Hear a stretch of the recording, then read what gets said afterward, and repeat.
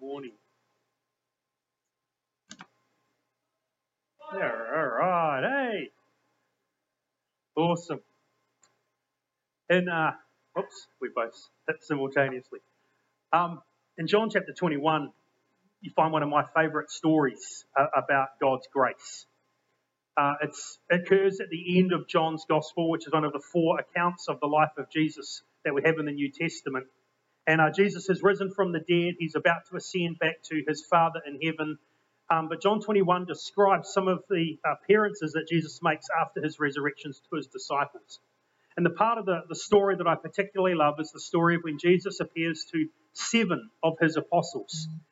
They've gone back to Galilee, which is where most of them were from, and they've decided to go out fishing together. And so these 7 guys have got in a boat and they've headed out and they have fished all through the night and they've caught nothing, which I think is a biblical expression of the fact that we shouldn't even bother fishing, basically.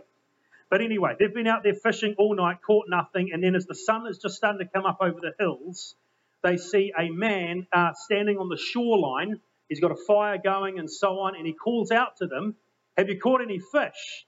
And they're like, "Nah." And he said, "Try your nets on the other side of the boat." It's Jesus, obviously, but they haven't recognised him yet, so they throw their nets the other side of the boat, and they have this massive, miraculous amount of fish just kind of jumping into the nets that they're almost breaking. And it's John, one of the 7 who have gone fishing. It's John who recognises that's Jesus. And he turns to Peter and he says, "Hey, it's Jesus." And Peter puts his cloak back on because it kind of stripped down a little bit to do the fishing. And he dives in and he swims to shore, and the rest of them come ashore. And Jesus has got a fire going and some bread and some fish. And he says, "Hey, bring some of your fish." And together they have breakfast. And then it's what happens after breakfast that I particularly love. It seems as though Jesus invites Peter to go for a little walk down the beach because the 2 of them are walking and talking together. The last time that they were together around a fire was a few weeks before, when Jesus had been on trial for his life. And he would be crucified the next day. In that particular instance, Peter had been in a courtyard waiting to see what would happen to Jesus. And he had proclaimed that very night that he would not fall away, and Jesus had predicted that someone was going to betray him and the rest of the disciples would run. And Peter had quite arrogantly said, "Not me, God. Everyone else may run, but I'll stay with you to the end." And Jesus had said, "Before the rooster crows tomorrow morning, you're going to deny me 3 times. And Peter was adamant that he wouldn't, but sure enough, he does. He denies he knows Jesus while he's sitting around this campfire. And one of the Gospels tell us that at the very moment he denies he knows Jesus for the 3rd time, and the rooster crows, Jesus is being led from one room to another one in the palace, and he's walking through the courtyard at that very moment, and he looks over at Peter right then. That was the last time, as far as we know, Peter and Jesus are gathered around a campfire, until this particular morning in John 21, after the resurrection.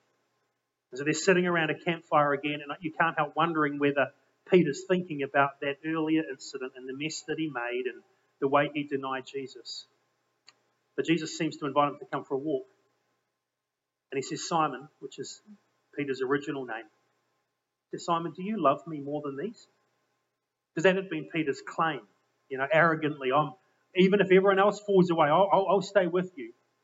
And so Jesus tests that. "Simon, do you love me more than these?" And Simon simply replies, "Lord, you know I love you. I'm not going to claim more than that. I'm not going to try and set myself up more than that. But yeah, you know I love you." And Jesus, in a sense, recommissions Peter to the leadership role that he'd called him to by saying 3 simple words: "Feed my sheep." And 2 more times that happens. And most scholars believe that the reason that the thing happens 3 times, that Jesus asks him the same question 3 times, and Peter responds 3 times, and 3 times Jesus commissions him, "Feed my sheep, feed my lambs, take care of my sheep," is that Jesus is basically restoring Peter, walking back through those 3 points of denial and giving him the opportunity to now declare his faith. And in this beautiful way, Jesus restores Peter to his leadership role. I mean, Peter's failed dismally. If Peter had then applied for a pastoral role in a church that next week after denying Jesus, every church in town would have turned him down. But Peter is restored beautifully by Jesus in this amazing chapter. And I can't help wondering whether 30 years later, as Peter's writing this letter that we've been journeying through called 1 Peter, whether that's the incident that he had in mind, this lakeside event by the Sea of Galilee where Jesus beautifully and graciously restored him to the ministry. Because the key way that Jesus does that, and the key metaphor that he uses, is the idea of being a shepherd. Feed my sheep. And that's where Peter goes now as we continue the series we're in 1 Peter. If you've got a Bible with you, either a paper Bible or an app on your phone or whatever works best for you, I'd love you to come with me today to 1 Peter chapter 5. 1 Peter chapter 5, and we're looking at verses 1 to 4. We're in the last part of Peter's letter. We're going to finish it in the next couple of weeks. And in this final part of the letter, Peter's kind of wrapping everything up. He started last week in the earlier section, chapter 4, verses 12 to 19, that we call enduring hardship. And we know that he's kind of finishing up the letter because in verse 12 he uses this phrase, dear friends, which is his kind of marker that he's moving from one key section to the letter. His whole letter has been about living good lives for God. Because we are chosen and dearly loved by God, Peter has said, I want you to live great lives for God. I want you to live really well for him. And he's walked through this letter explaining all the different ways that we're to live good lives for him as citizens and as servants and as spouses, and what that kind of lifestyle looks like. And as he's finished up the letter now, Peter has explained to his readers, do you understand that by living this kind of way, you're actually going to come in for flack? You're going to be insulted and you're going to be ridiculed because you're foreigners and aliens. That's the way he's described his readers in this letter. You're kind of on the fringe. By following Jesus, you're kind of on the margins, really, of our society and our world. And that was very true of his original readers in the Roman Empire. I think that's equally now true for us in our modern world. By not following the crowd, by not engaging in the sin and supporting the kind of things that happen in our culture now, I think increasingly those who choose to follow Jesus are being marginalized and pushed to the edge of society. That's exactly where Peter's readers were. And Peter's saying, in spite of that, keep living good lives for God, but understand it's going to get hard. And so you need to endure and keep going. And so in verse 19 of chapter 4, he kind of wrapped up that section by saying, so then those who suffer according to God's will, which is what he was writing about, should commit themselves to their faithful Creator and continue to do good. In other words, hardship is inevitable in life. We live in a fallen world, so we suffer generally. But if you particularly suffer because you're a follower of Jesus, if you're laughed at or insulted or mocked or persecuted or even put to death, keep trusting God, keep doing good, he says. And then, in most of the manuscripts, but not all, there's a little word at the start of chapter 5, which says, therefore. It's not in all the manuscripts, and so some English translations have it and some don't. The NIV that I use doesn't have it. Other English translations do. If you're using a Bible, your first language is other than English, it may or may not appear in your particular translation. The NIV doesn't have it, but I think it probably should be there. I think it was original. Because what Peter's doing is saying, life is hard, following Jesus, there'll be hardship and difficulty, you'll be insulted and mocked, but keep calm, trust God, and elders, I appeal to you, shepherd the flock. So there's a sense in which Peter is now going to turn to the leaders of the church because he wants the leaders now to do a great job of caring for people in this time of hardship that we may face. That's kind of the link between one section to the next. So let's have a look at this passage. I just want to read it and then we'll walk through it together. 1 Peter chapter 5, verses 1 to 4. To the elders among you I appeal as a fellow elder and a witness of Christ's sufferings, who also will share in the glory to be revealed. Be shepherds of God's flock that is under your care, watching over them, not because you must, but because you're willing, as God wants you to be, not pursuing dishonest gain, but eager to serve, not lording it over those entrusted to you, but being examples to the flock. And when the chief shepherd appears, you'll receive the crown of glory that will never fade away. So Peter here is writing to the elders of these churches scattered all over Turkey, what we now call modern Turkey, to these Christians who were marginalised and pushed to the side, and he's writing to their church leaders that he calls elders. I've been reading in this past few weeks a new book by one of my favourite authors. He's a pastor in San Diego by the name of Larry Osborne. And Larry Osborne has written a book on this particular section of 1 Peter called Lead Like a Shepherd. And in that he writes this about the elders that Peter was writing to. He says, we forget that the early church met primarily in homes, and small homes at that. There were very few large churches. That means that almost every biblical passage addressed to New Testament leaders was written to folks leading the equivalent of a modern-day overgrown small group. That's just how it was. They were in small homes. So actually, what these churches look like that Peter was writing to, they look more like the little congregation that we've started up in Hastings meeting in a lounge than this gathering at Botany meeting here in a school hall with 100 people or so. They were actually little, small environments. And so what Larry Osborne says is that actually the principles of leadership that Peter is saying here isn't only applicable to those who are in an eldership role over a larger church. They're actually applicable to anyone who serves in a leadership role. He goes on and he says this, it doesn't matter if you're currently a small group leader or a Sunday school teacher or a church planter or a missionary or a mega church pastor. The key to leading others well spiritually is still the same. Lead like a shepherd. And so today, I want to speak specifically to those of us who are in leadership. But I'm not only speaking to my fellow elders and staff members in this church. I am speaking to you, but I'm also speaking to you if you're a community group leader in our church. And I'm also speaking to you if you lead a ministry team in our church, or if you mentor others in our church. I'm also speaking to those of you who serve out in our kids ministry and lead a little small group of kids in the forest and jungle, or teach our kids. And I'm speaking to those of you who are teenagers and young adults who lead our high school ministry. If you're in any kind of leadership role in our church, this passage is very applicable to you. And so I'm really praying that you listen up to what Peter says to you about the leadership role that you're in today. This is also true, by the way, the principles Peter shares is also true if you're in a leadership role in the community. If you're leading in a business environment or a school environment or in a team environment, if you're leading people, what Peter says to church leaders is equally applicable outside of the church and leadership as well. And so I'm speaking to all of us if we're in leadership roles or one day even aspire to be in leadership roles. We want to listen to what Peter's got to say. All right, he begins in verse 1 by laying out his credentials. Now, Peter is an apostle. That's how he introduces himself at the very beginning of the letter in chapter 1, verse 1.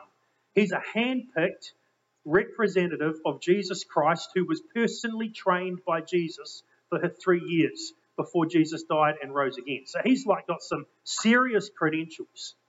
But at this point, he doesn't use them. He doesn't come in here with the full weight of his apostolic role. Instead, what he does is quite beautiful. He says, I appeal to you. I appeal to you as a fellow elder and a witness of Christ's sufferings and one who will share in his glory. In other words, what Peter's doing is he's not standing over other leaders and saying, look, I'm an apostle, so I'm telling you to do this. Instead, he's coming alongside and he's saying, I appeal to you. I'm an elder. I'm a leader just like you. I'm a fellow elder and a fellow sharer. And I think a fellow witness to who Jesus is.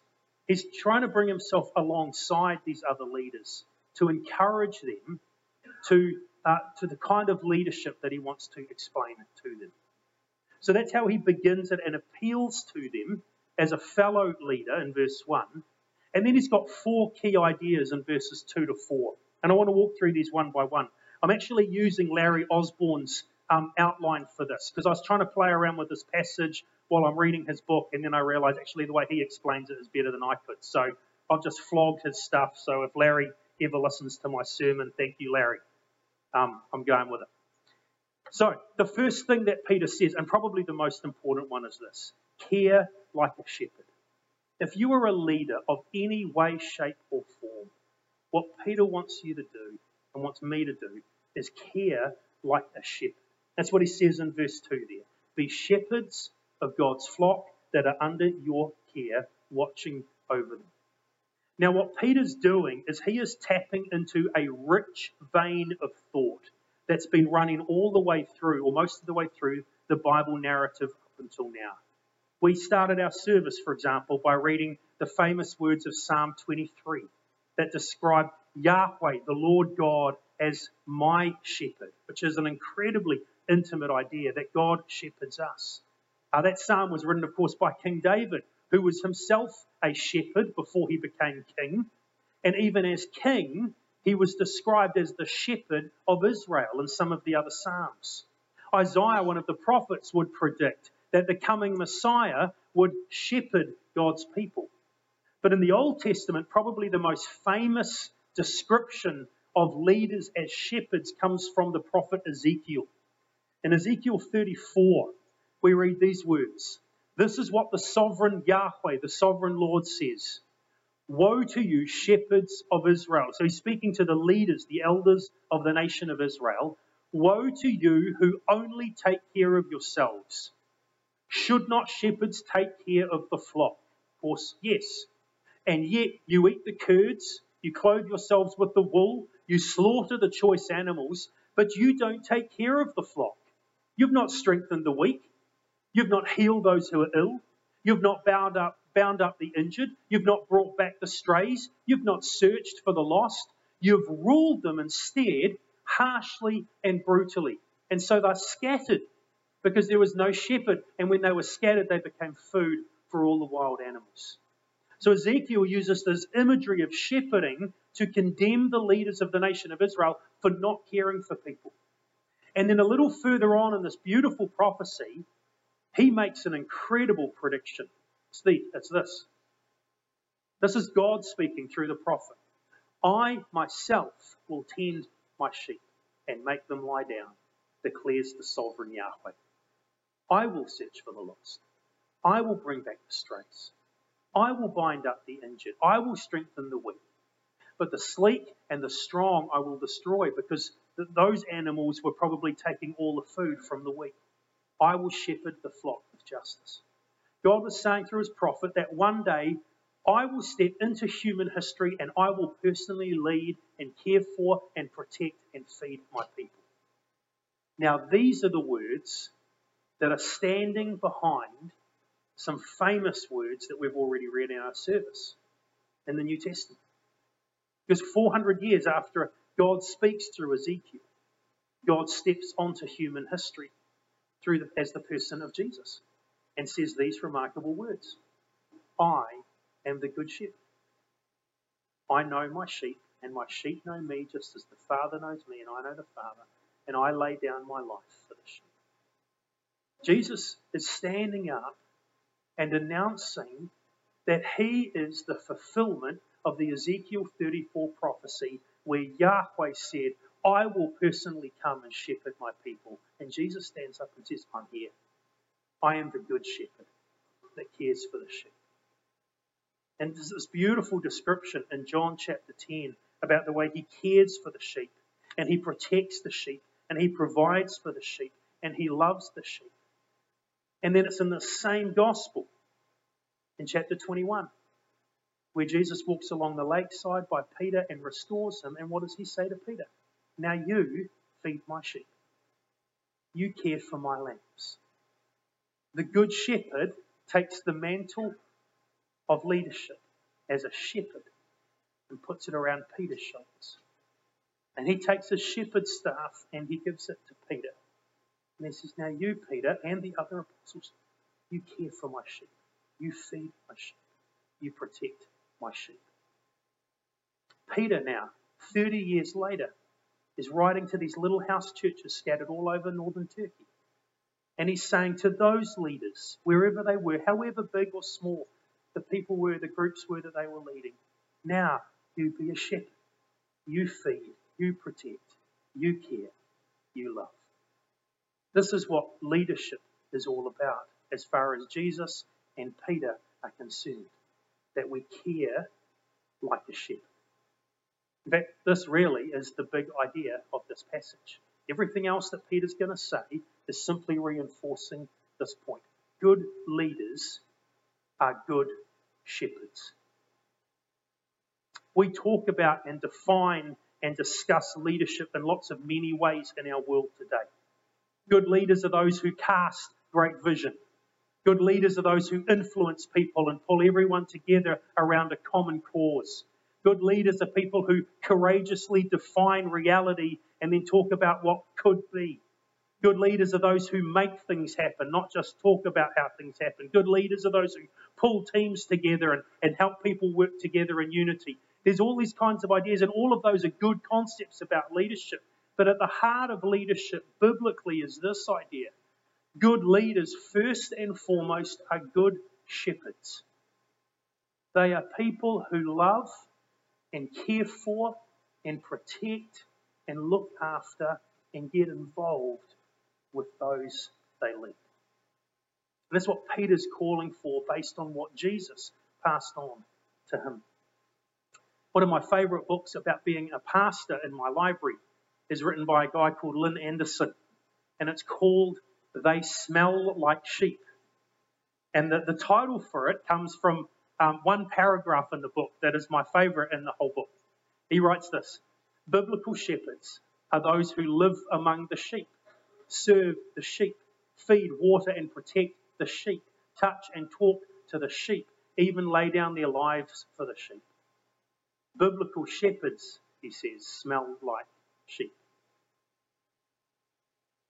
And I think he's exactly right. That's exactly what Peter's calling for. Elders and leaders of churches who are good elders and leaders, they smell like sheep because they're shepherds. Good small group leaders smell like sheep. Great youth group leaders smell like sheep. Great kids leaders smell like sheep. Great mentors smell like sheep. And in fact, I would argue great teachers in schools smell like sheep. And great business leaders smell like sheep. And great team leaders or that lead crews in the building site smell like sheep. Because this is leadership biblically. It's caring for people and protecting people and feeding people and walking with people through life. That's how Jesus does leadership. And that's how Peter did leadership. And that's how now what Peter is calling these leaders to do, and leaders like you and I to do as well. Good leaders, Peter says, are good shepherds. Everything else then is going to be built on this concept. But there's three other things that Peter wants us to understand. Firstly, we're to care like a shepherd. But secondly, we are to serve, if we're in leadership, we're to serve with enthusiasm. Serve with enthusiasm. In the rest of verse 2 and in verse 3, Peter does three couplets. He does these three phrases where it's not this, but this. He does that three times in this next part of the letter. The first two couplets are basically going after why we lead. In other words, the motivation for that. So if you look at the second half of verse 2, if you've still got your Bible there or your app on your phone, in the middle of verse 2, he says, not because you must, but because you're willing as God wants you to be. That's the first couplet. Then the second one, not pursuing dishonest gain, but eager to serve. So those first two couplets are about the why. What's the motivation for leadership? And what Peter is saying is that leaders not only care like a shepherd, but they serve with enthusiasm. And in these two couplets, Peter goes after two wrong motives that leaders can have. The first wrong motive is a sense of compulsion. Notice that he says in verse 2, not because you must. In other words, what he's saying is, don't serve in a leadership role of whatever kind in the church because you feel like you have to. Don't lead in the kids' ministry because you have to. Don't be a youth leader because, I twisted your arm up behind your back or someone else did. Don't lead a community group just because someone put the pressure on that there's no one else, so it might as well be you. It's the sense of don't serve as a leader simply because you feel like you have to. Instead, he says, because you're willing. I couldn't help thinking of the passage that Paul wrote about financial giving. It's an entirely different situation, but I think the words fit really well. Paul, writing to the Corinthians, said each of you should give what you've decided in your heart to give, talking about giving as an act of worship to God, not reluctantly or under compulsion, for God loves a cheerful giver. I think Peter's taking this kind of idea and applying it to leadership. Don't be a leader under compulsion. Don't be a leader reluctantly, because God loves a cheerful leader. In other words, if you're a kids leader and you're going to go lead this little flock of kids and mentor them and share with them and care for them, and you're kind of going, good God, I hope these kids, and I wish their parents would sort them out properly and get them to the, someone made me do this in 1976, but good night, I've hated it since 1978. God actually hates that. Honestly. What Peter's saying is if you are called as a leader, then care like a shepherd and serve enthusiastically. Serve cheerfully. Do this eagerly. Don't have a sense of compulsion.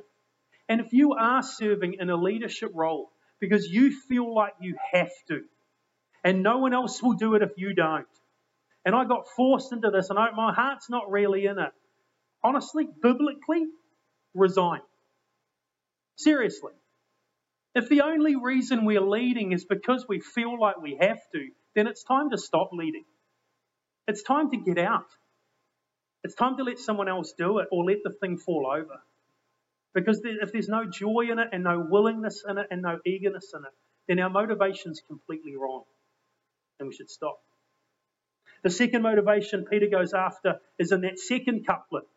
So it's not only the motivation of under compulsion, but secondly, for financial gain. He says, not pursuing dishonest gain, but eager to serve. Now, this feels a little bit weird to us. It's kind of like, who on earth would serve for money? And he's particularly here talking to people like me. Very early on in the early church, certain leaders and elders in the church began to be paid so that they could derive an income so that they could devote themselves full-time to ministry. That's basically what I do. I'm one of the elders of the church.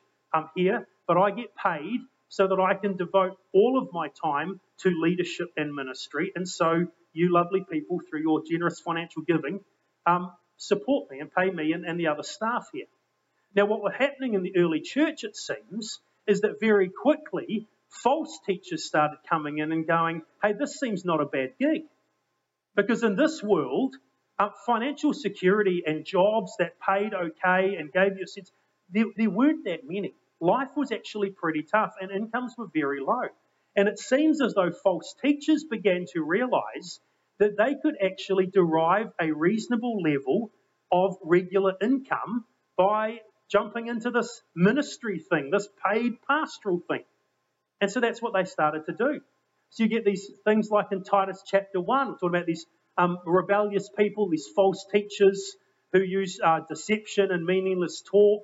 And Paul says they need to be silenced because they're disrupting whole households. But look at the last line. And that for the sake of dishonest gain. Or Peter himself would write about these false teachers who are secretly introducing destructive doctrines, even denying the person of Jesus. But look at what he says. In their greed, they exploit you with fabricated stories.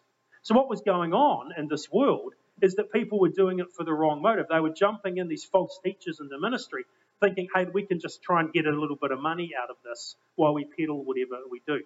Now, in our world today, that doesn't actually happen that much. The reality is that most pastors and most church staff who are paid are actually paid, less than probably what they'd earn in the marketplace.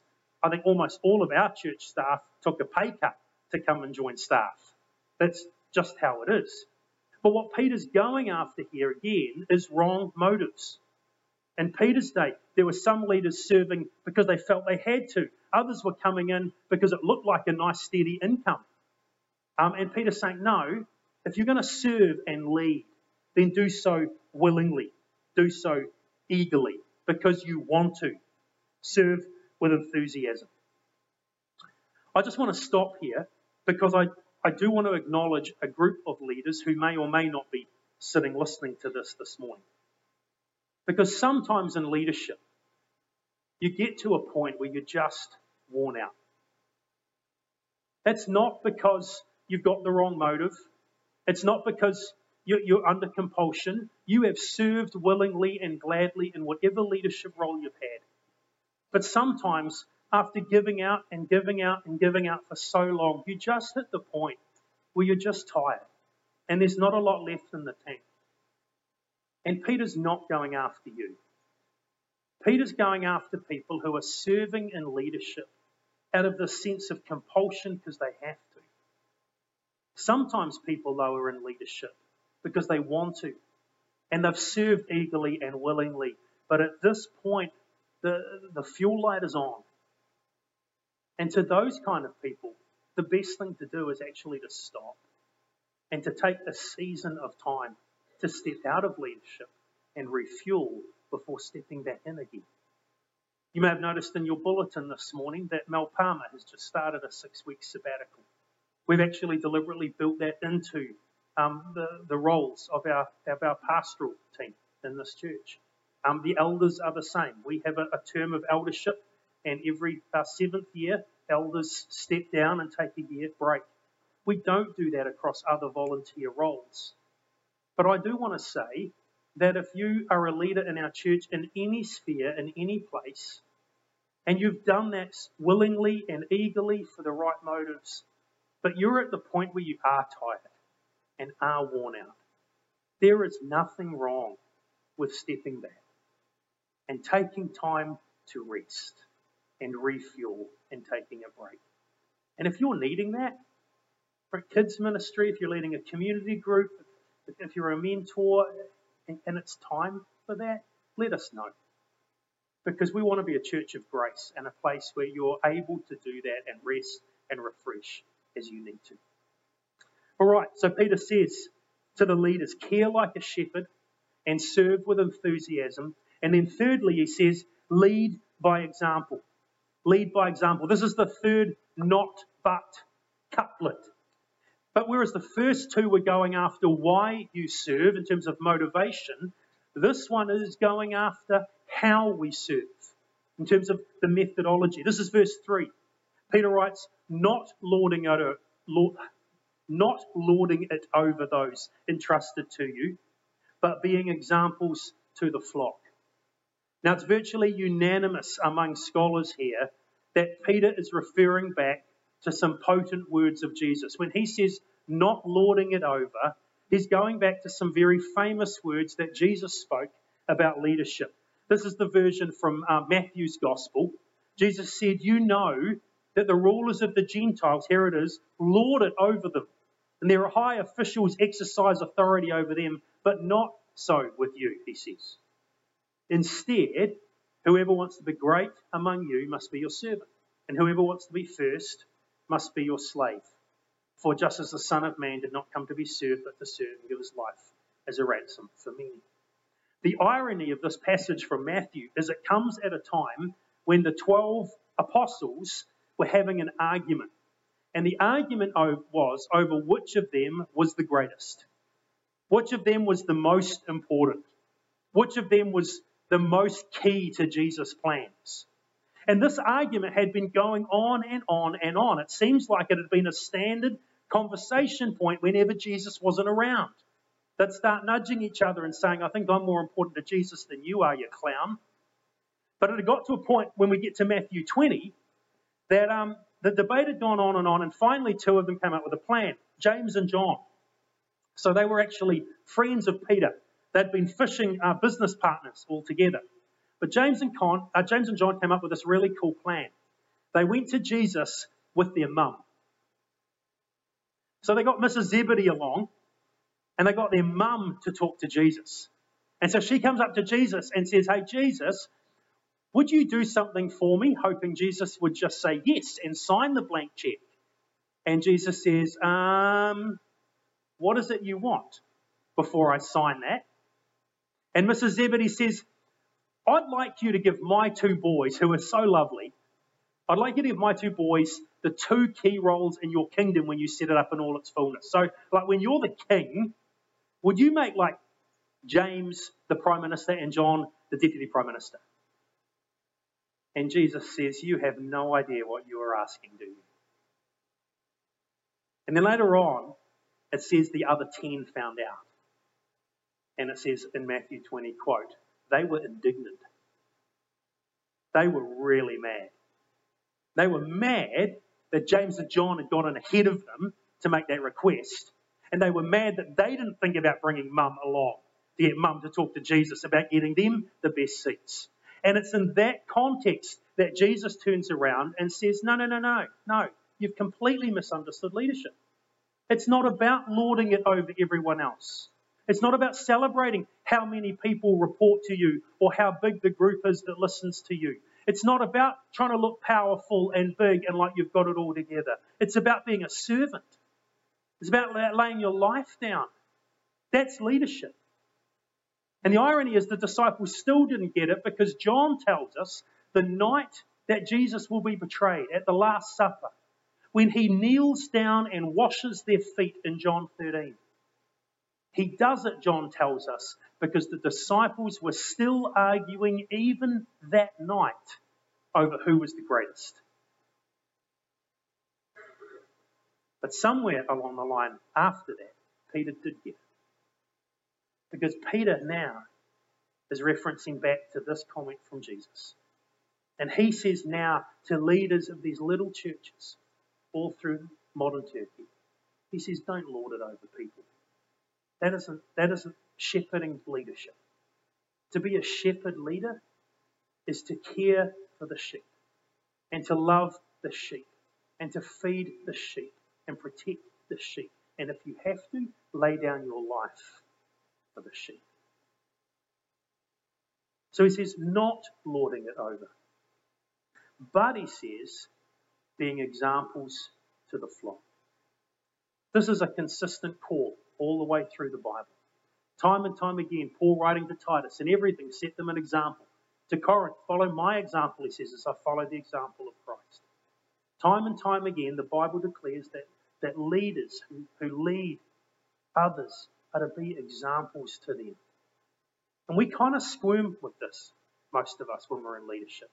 Partly because we've got a Kiwi mindset, which is, oh, good night, I don't want to be that, I'm no good, I don't want to set myself up as some great example to follow. But some of it's because we quite naturally know our own weaknesses and our own mess-ups.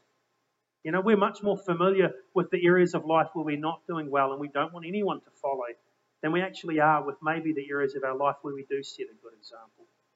But this is what Peter says. Don't lord it over people. Don't bark orders out to people. Lead by example. And what he's doing is he's actually taking them back to the way that shepherds worked in biblical times. I remember growing up as a kid in the 70s, we would watch a dog show on Sunday night. How many of you remember a dog show? Some of you older ones, there you go. Crumpets with golden syrup, sitting down watching the dog show and trying to get those three little sheep into, through the gate or into the pen, and one of them would stamp their feet. And I remember Mum would always crack up when the sheep would stamp its feet at the dog. But that's a completely different form of farming sheep than the way that they did it in Jesus' time. Nowadays, a sheep farmer in New Zealand, they basically jump on their quad bike and they get their dogs out and they kind of herd the sheep up and drive them wherever they're taking them. That's completely different to how a biblical shepherd would do it. In Bible times, what the disciples would have seen, what Jesus would have been very familiar with, is a shepherd who simply walked along the paths and called to the sheep and the sheep would just follow the shepherd and the voice of the shepherd. In other words, in biblical times, a shepherd led from the front, whereas in our day, a sheep farmer drives from behind. And what Peter is saying to leaders is don't drive from behind. Don't lord it over. Set an example. Be a shepherd who leads from the front.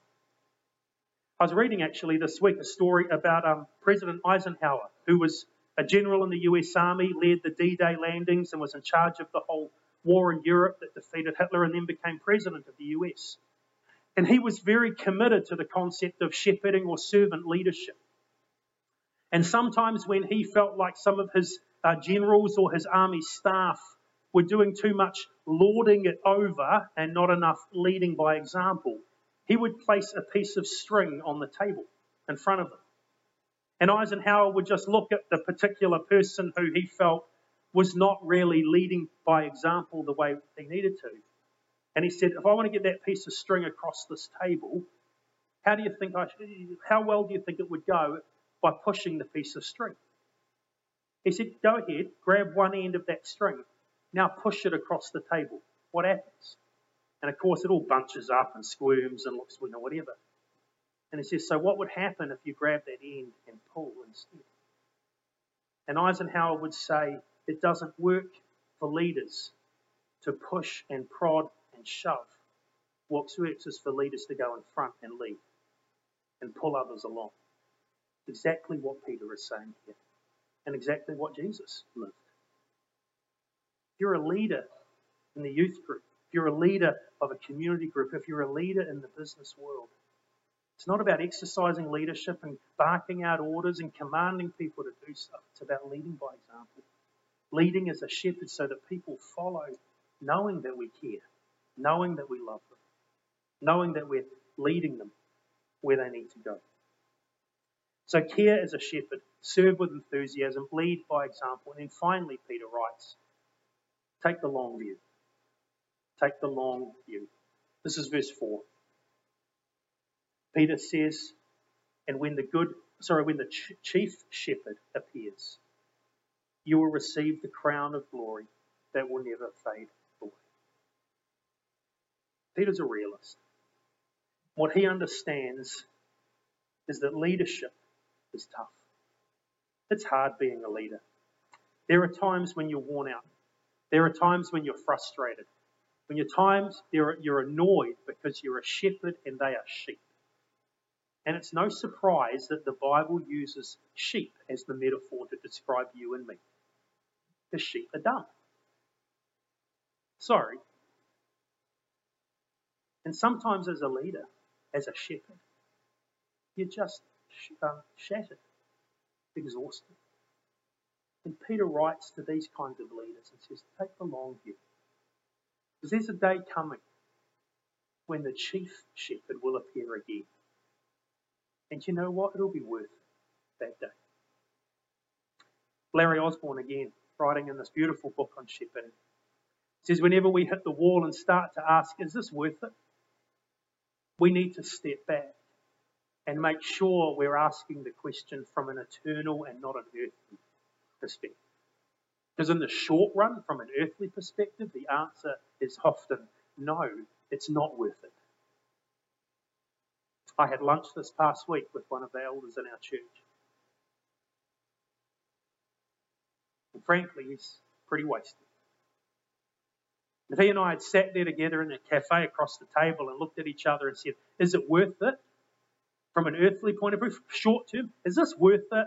Then we both of us would have probably said, nah. But the way to understand the worth of this is to take the long view. Is this worth it? Is this going to be worth it one day as a leader in a youth ministry, the leader of kids, a shepherd of a community group, as a mentor, young marrieds?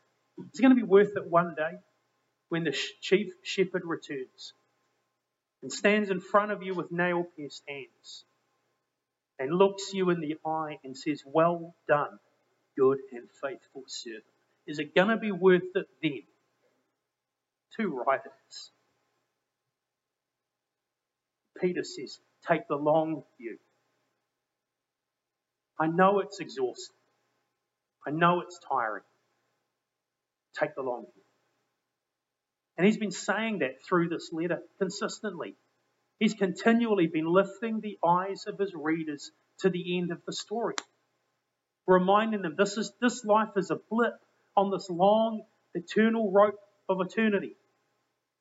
This is all about the hope that we have, the inheritance that will never fail or spoil. It's all about the long view. And now he writes to shepherds and leaders who maybe are tired, who maybe are discouraged, who maybe are frustrated, and says, keep going. Because one day the chief shepherd will return, and it will be worth it in the end. By the way, I love that description of Jesus, the chief shepherd. See, Peter's already described Jesus back in chapter 2 as the shepherd of our souls. But now Peter's writing to other leaders, other elders, and reminding them that they are shepherds, and now he comes and says, but he is the chief shepherd.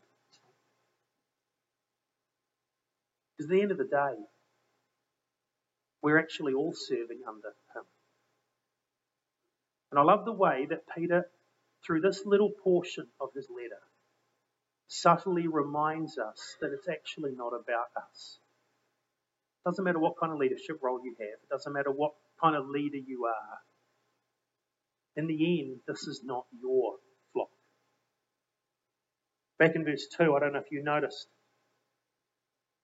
but he said, be shepherds of God's flock that's under your care. Or in verse 3, don't lord it over those entrusted to you. So at the end of the day, you don't own the flock. They're not your sheep. They're his. This is not my church. This is Jesus' church. He's the senior pastor. He's the chief shepherd. And whatever shepherding or leadership role we may have, if you're a youth leader, it's his youth group. You lead a community group in your lounge, it's Jesus' community group. Those are his sheep. And we are simply caring for the sheep that he has given into our care for him. And that means, as far as Peter's concerned, good leaders are good shepherds who follow the good shepherd. Good leaders are good shepherds who follow the good shepherd. And that doesn't just mean that we follow his example. That means we follow him. Because your leadership of that community group will never be better than the quality of your walk and relationship with the chief shepherd. Your work as an elder will never be any better than the quality of your walk with the chief shepherd. My ministry as a pastor here will never go beyond my walk with Jesus as my shepherd. And so ultimately, for those of us who hold any leadership role in this church, it comes back to how we're walking with him.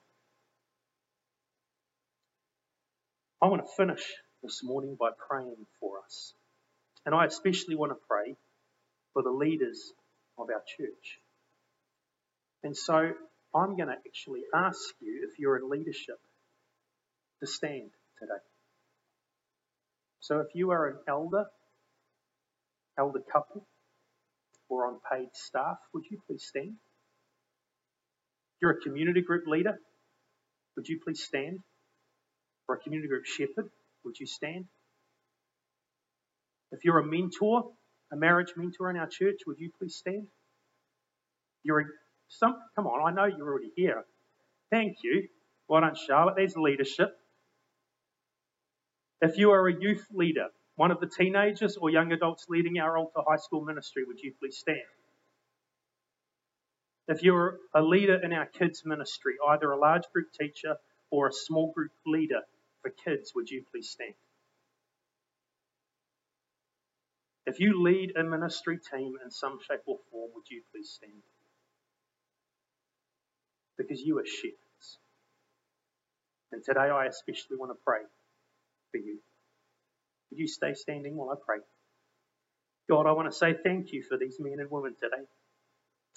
Thank you that they have been willing to pick up the shepherd's crook and to lead. Lead small groups or lead large groups, it doesn't matter. Because you've given us these roles.